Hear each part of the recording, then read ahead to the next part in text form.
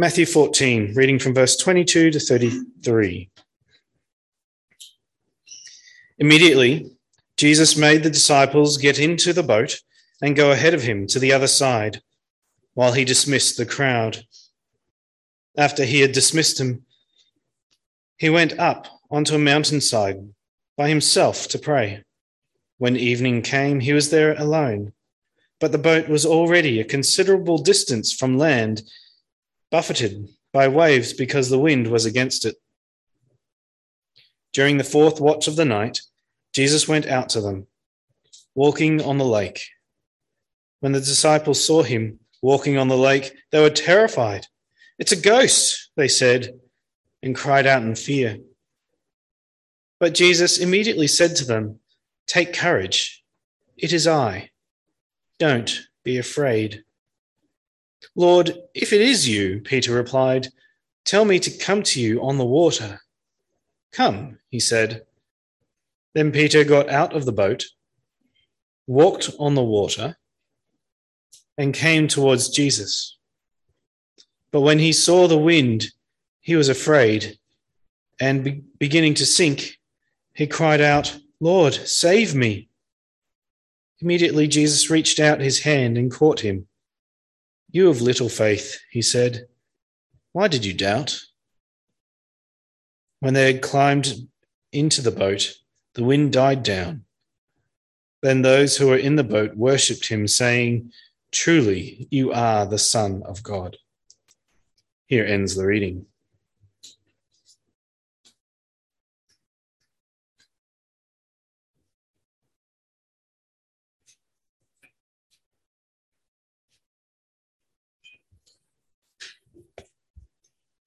Let's pray. Father in heaven, as we approach your word, we ask that your Holy Spirit would be with us, guiding us, illuminating the text to us, helping us to understand you better. This we ask in Jesus' mighty name. Amen. Well, last year, a university in California conducted an annual study to uncover the top 10 fears of Americans in 2021. Researchers took a random sample of more than 1,000 adults from across the United States to participate in the survey. Now, participants were asked to rank their fears from a wide range of topics, such as the environment, the government, disaster, and disease.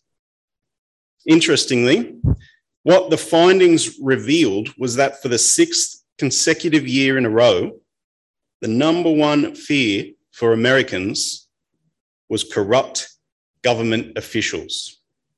Second on the list was people I love dying, which is what I thought would take priority. That was followed by a loved one contracting COVID. Then we had a loved one becoming seriously ill, widespread civil unrest, a pandemic or a major epidemic, the economy collapsing, cyber terrorism, pollution, and finally, biological warfare. Now, if we were to ask a group of children to compile a similar list of fears, I imagine it would be a little different. They may say the fear of a loved one dying, sure, but that might be second to fear of ghosts or werewolves or monsters under the bed or falling into a pit of quicksand. But what the study reveals, at least for the adults, was that all their fears were grounded in reality. And more than that, they were largely inevitable. People feared what they knew was unavoidable. Loved ones will die. They're now saying that at some point everyone's going to get COVID. Family members will become seriously ill. Many of us have already experienced this, and some of us are experiencing it right now. Civil unrest seems to be forever increasing in likelihood. Every week we're warned about another pandemic, another epidemic, and the response to which could very easily trigger an economic or financial collapse. if wars with Russia or China don't achieve that first. The more dependent we are on computers, the more likely it is we'll be subject to cyber terrorism. The list goes on. Life is filled with many things that can trigger our fears. There are many things in life that can cause us to be anxious about tomorrow. But whether those fears are rational or irrational, they can, and they often do, have a serious and significant impact on our lives today. And hasn't the past 2 years profoundly demonstrated that to all of us? The fear of COVID, it turned our lives upside down, it turned the world upside down, and it continues to do so today. Not merely the virus itself, but the measures and the lengths that we're willing to go to as a nation to avoid catching or spreading that virus. For the past 2 years, fear has been a controlling master over the lives of many individuals in our society. Now, that is not to criticize sensible precautions. Whenever risk is involved, wisdom is necessary. Wisdom is a God-given gift. It's why we look both ways before crossing a highway. It's why we wear a helmet when we ride a bike. It's why we watch our young children when they're swimming in the pool. In fact, we see this principle in God's law when the Lord commands the Israelites in Deuteronomy 22, verse 8, saying, "When you build a new house, you must build a railing around the edge of its flat roof, that you may not bring the guilt of blood upon your house if anyone should fall from it. Precaution guided by wisdom is good, and it's godly, and it preserves and it protects life." But we must all ask ourselves, is this what's guiding our life today? Is it precaution guided by godly wisdom that determines our actions? Or are our anxieties mastering us? Are our fears controlling us? Does fear for tomorrow dictate the course of our lives today? Does it determine the decisions we make, the things we do, the things we don't do? In other words, are we enslaved to fear? Many people in this world are.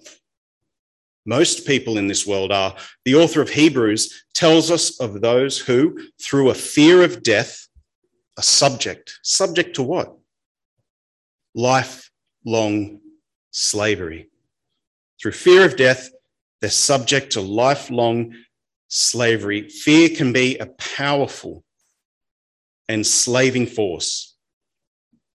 It's no surprise then to find repeated throughout the Bible verses telling us to fear not.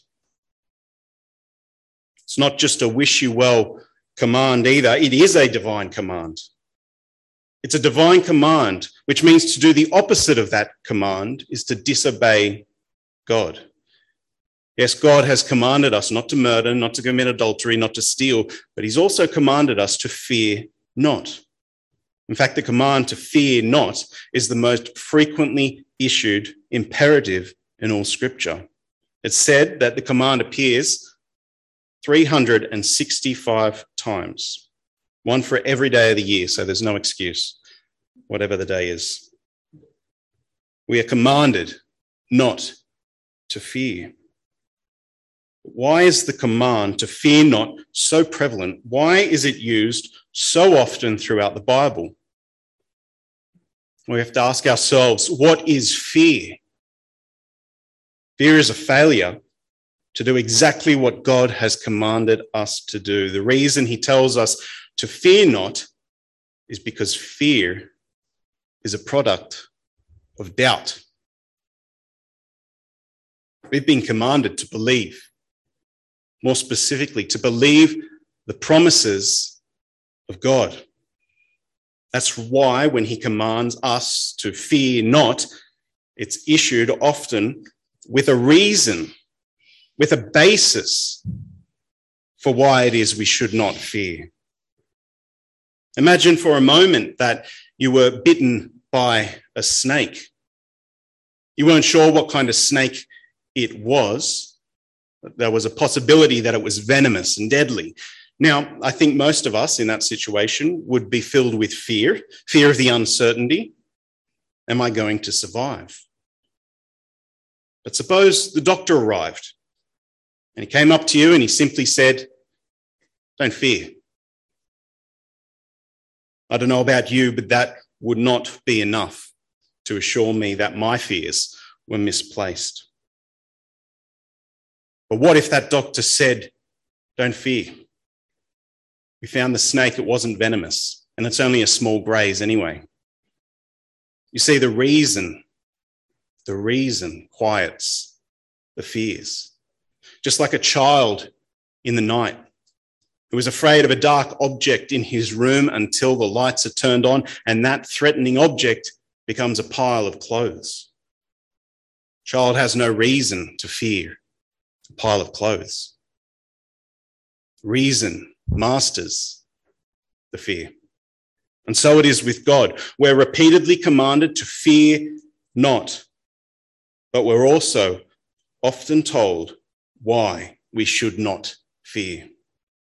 Fear not, for I am with you. Genesis 26, verse 24. Fear not, for I am with you. Be not dismayed, for I am your God. Isaiah 41, verse 10. Fear not, I'm the one who helps you, declares the Lord. Isaiah 41, verse 14. Fear not, for I am with you.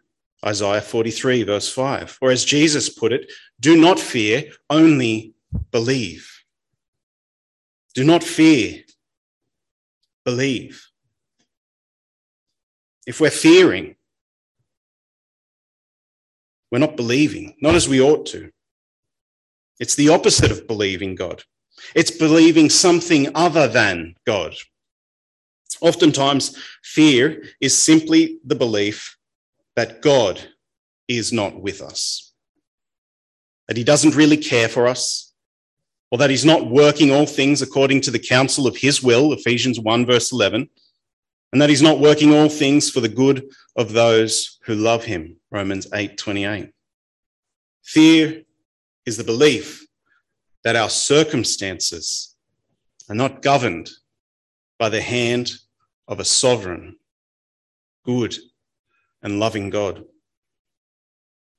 When the Lord says, fear not, for I am with you, we usually reply without words, yes, but this particular situation is bigger than you are loving, more powerful than you are sovereign, more painful than you are merciful.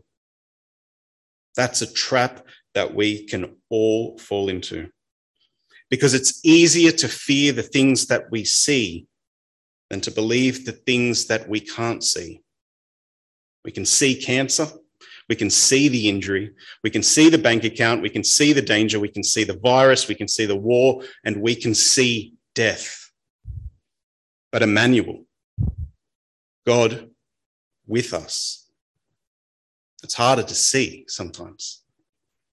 In the midst of our troubles, it's far easier to fix our eyes on what is seen than what is unseen. But when we do that, the circumstances themselves become our fear. The circumstances become our dread, and suddenly we find ourselves enslaved. You see now why Paul says the Christian must walk by faith, not by sight. Faith is the assurance of things that are hoped for. It is the conviction of things that are not seen. Hebrews 11, verse 1. To walk by faith is to live your life in such a way that it's controlled by a trust in God. It's shaped by conviction of the belief in God's promises. It's not driven about by doubt and uncertainty. To fear not then is to believe the promises of God, not the threats of the enemy, not the threats of the circumstances, and not the threats of a diagnosis. We just read the well-known account in Matthew 14 of Jesus walking on the water. And we're told there in verse 22 that Jesus made his disciples get into a boat, sail across the lake, ahead of him. Now, of course, the disciples simply assumed that when he was finished doing what he was going to do, he would get in a boat and then join them on the other side. But as evening came, a storm hit. And as the disciples were struggling against the waves, they looked out and they saw Jesus walking towards them on the water. Matthew tells us they were terrified at the sight. They thought they were seeing a ghost. But Jesus called out to them and he said, "Take heart. It is I. Do not be afraid." In other words, fear not. I am with you. It's me. It was at this point that Peter responded to Jesus and he said, "Lord, if it is you, command me to come out onto the water." And so Jesus said to him, "Come." Peter climbed out of the boat and he walked on the water towards Jesus. And as he was walking, Matthew tells us that Peter began to take his eyes off Jesus. And when he saw the wind and when he saw the waves, he was filled with fear. Now, Jesus had specifically said, "Do not be afraid." Before Peter got out of the boat, Jesus said, "Do not be afraid." But Peter began to walk by sight instead of faith. When he saw the storm, when he felt the wind, he was fearful. And being fearful, he began to sink. If things appeared bad before, his fear only made the situation worse. In his desperation, we're told he cried out, "Lord, save me." And Jesus immediately reached out his hand and took hold of him. And what was it that Jesus said to Peter? How did Jesus respond? "You of little faith, why did you doubt?" Peter's fear was evidence of a lack of faith. Peter had good reason not to fear the storm. Not only was he given a command to not be afraid, he was given the assurance that it was Jesus who was out there in the storm with him. What's more, Peter had already experienced something very similar to this before. Luke records an earlier incident in which Jesus and the disciples were crossing a lake together. In chapter 8, we're told that as they were crossing the lake, a storm hit, and it was so severe that the disciples were terrified that the boat was going to break up and sink. At the time, however, Jesus was fast asleep in the boat. In a panic, in distress, the disciples woke Jesus up, saying, "Master, Master, we're perishing." They were terrified. They were afraid. And Jesus got up. He rebuked the wind. He rebuked the raging seas, and they ceased. And there was complete calm.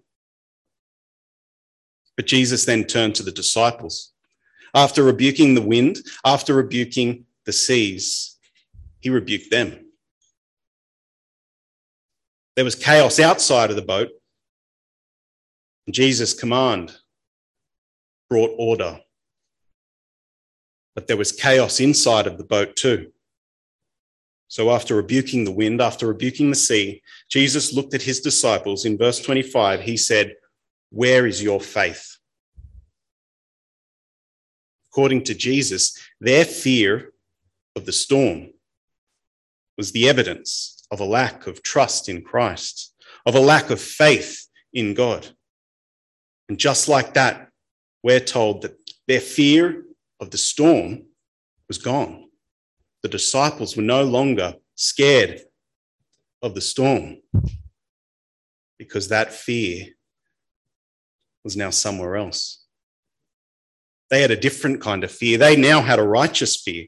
It wasn't the circumstances that they were terrified of. They were fearful of Jesus. Luke tells us the disciples were afraid. And they marveled, saying to one another, "Who then is this, that he commands even the wind and the water, and they obey him?" If they were fearful of the power of the wind and the waves, how much more so should they fear him who has the power over the wind and over the waves?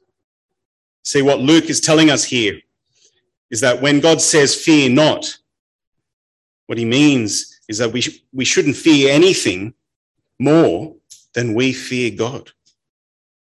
If a fear of anything greater than God demonstrates an absence of faith in God, then the fear of God will result in an absence of fear of anything else. If we fear God, how can we fear anything in his hands? The fear that God commands us to master is a fear that a sovereign, good, and loving God is not in complete control of the circumstances. To fear is to believe that your life is dictated by the circumstances around you and not Christ, that your fate is ultimately determined by the storm that you're in, and not the Lord who says, fear not, I am with you in the storm. So if fearful disobedience then is evidence of doubt, what's the evidence of faith? If fearful disobedience is the evidence of doubt, what is the evidence of faith? The evidence of faith is the opposite of fearful disobedience.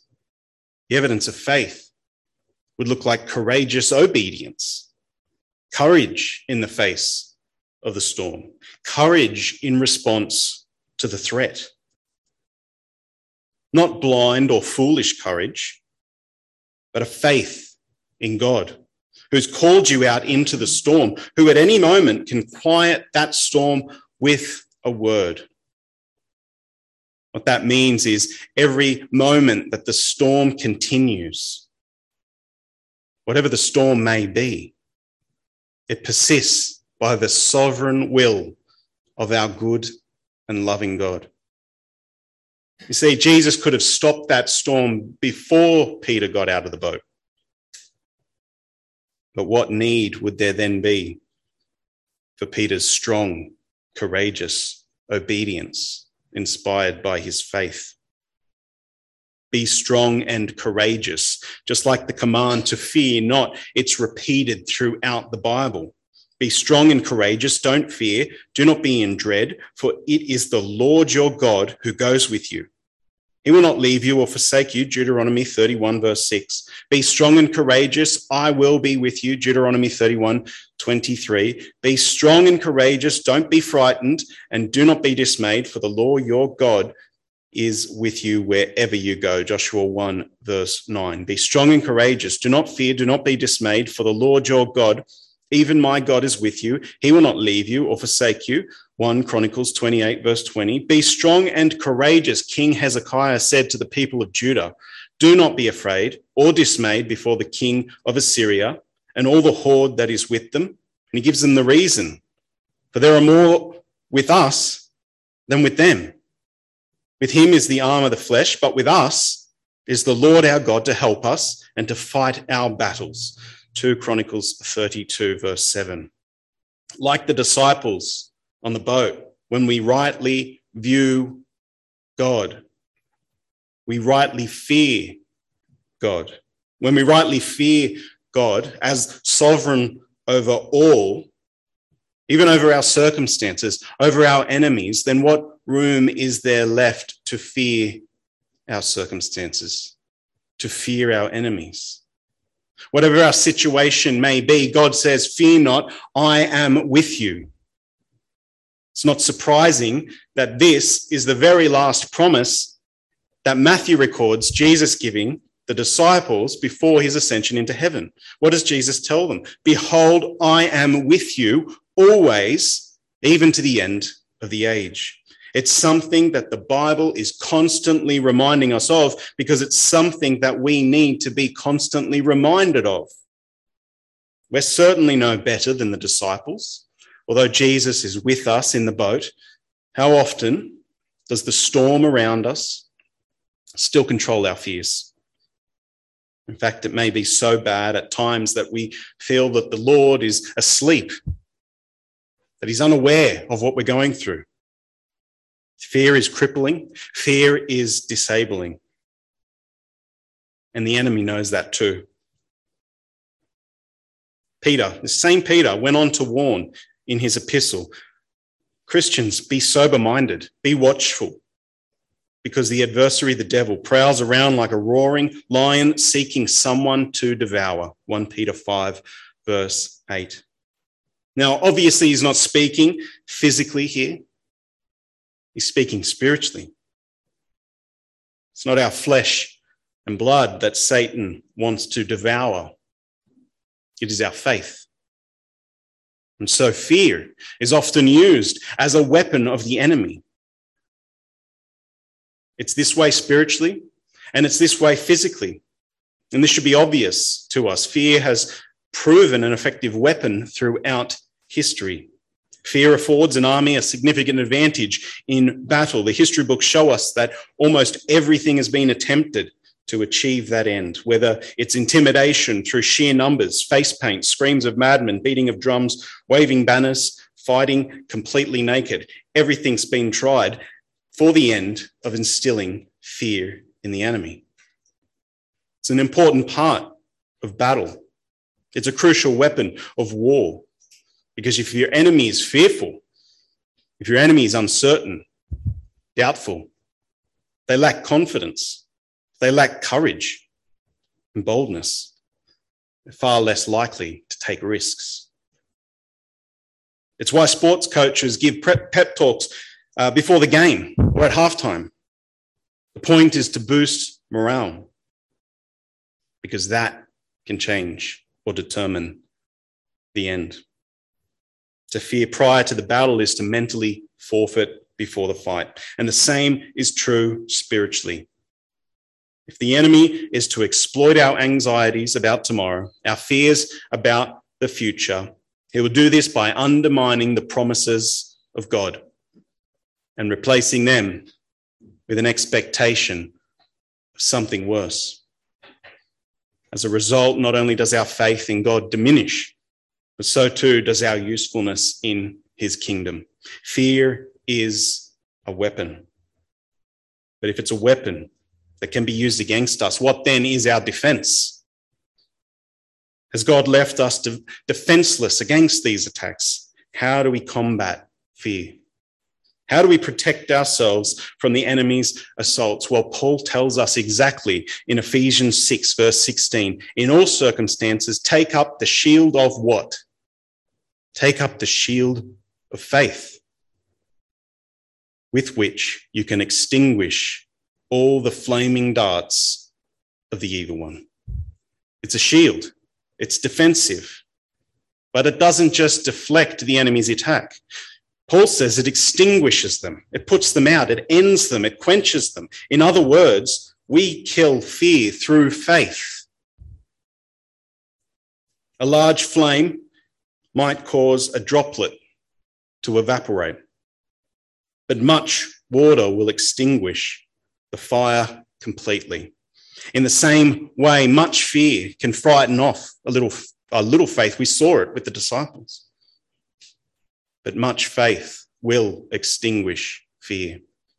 To trust in God is to fear nothing else. David said, the Lord is my light, my salvation. Whom shall I fear? The Lord is my stronghold of my life. Of whom shall I be afraid? Psalm 27. What's the implied answer here? No one. David should be afraid of no one if the Lord is with him. Again, the psalmist says, the Lord is on my side, I will not fear. What can man do to me? Well, of course, man can do a lot of things to him. He's not claiming to be invincible. Instead, he's affirming the truth that we've been talking about from the start. Fear not, for I am with you. George Whitefield brilliantly put it this way: we are immortal until our work is done.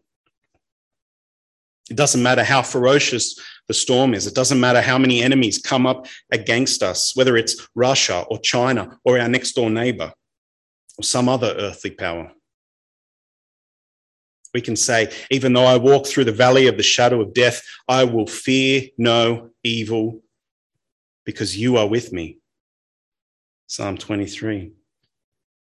This is what it means to trust in Jesus' promise when he said, I am with you always.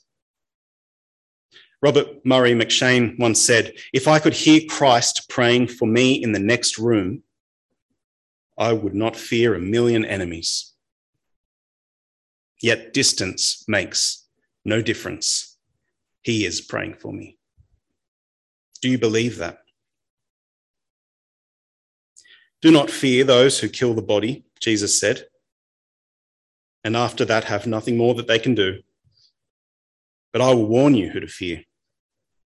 Fear him who, after he has killed the body, has authority to cast you into hell. Yes, I tell you, fear him. To fear God is to fear nothing else, not circumstances, not enemy, not the storm around us, not the inevitable, not corrupt politicians, not COVID, not sickness, and not death. It's easy to say, it's not easy to do. It's an ongoing fight. It's an ongoing battle. That's why the Bible uses imagery of war. It's a shield of faith. That we must hold on to that shield of faith. And we must believe that whatever the world throws at us, that there is a God in heaven who does all that he pleases. That there's a God in heaven who works all things according to the counsel of his will. That there is a God in heaven who does everything for the good of those who love him. Do we believe that? Then fear not. And when we are tempted to do otherwise, let us remember the words of the prophet Isaiah that we read earlier. The Lord of hosts, him you shall honor as holy. Let him be your fear. Let him be your dread. Let's pray.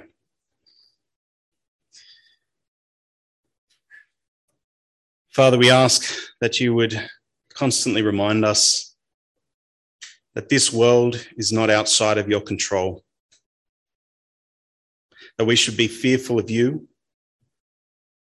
and we should be well aware that everything that comes our way must come past you. Lord, you are sovereign, you are gracious, and you are merciful. And when we experience evil in this world, let us take comfort in your mercy and in your grace. Help us, Lord, when it is difficult to understand what you're doing or why you're doing it. Help us then to trust in your wisdom, to lean not on our own understanding, but to trust that you work all things for our good, even painful things. Lord, give us greater faith in you, we pray. We ask this in Jesus' name. Amen.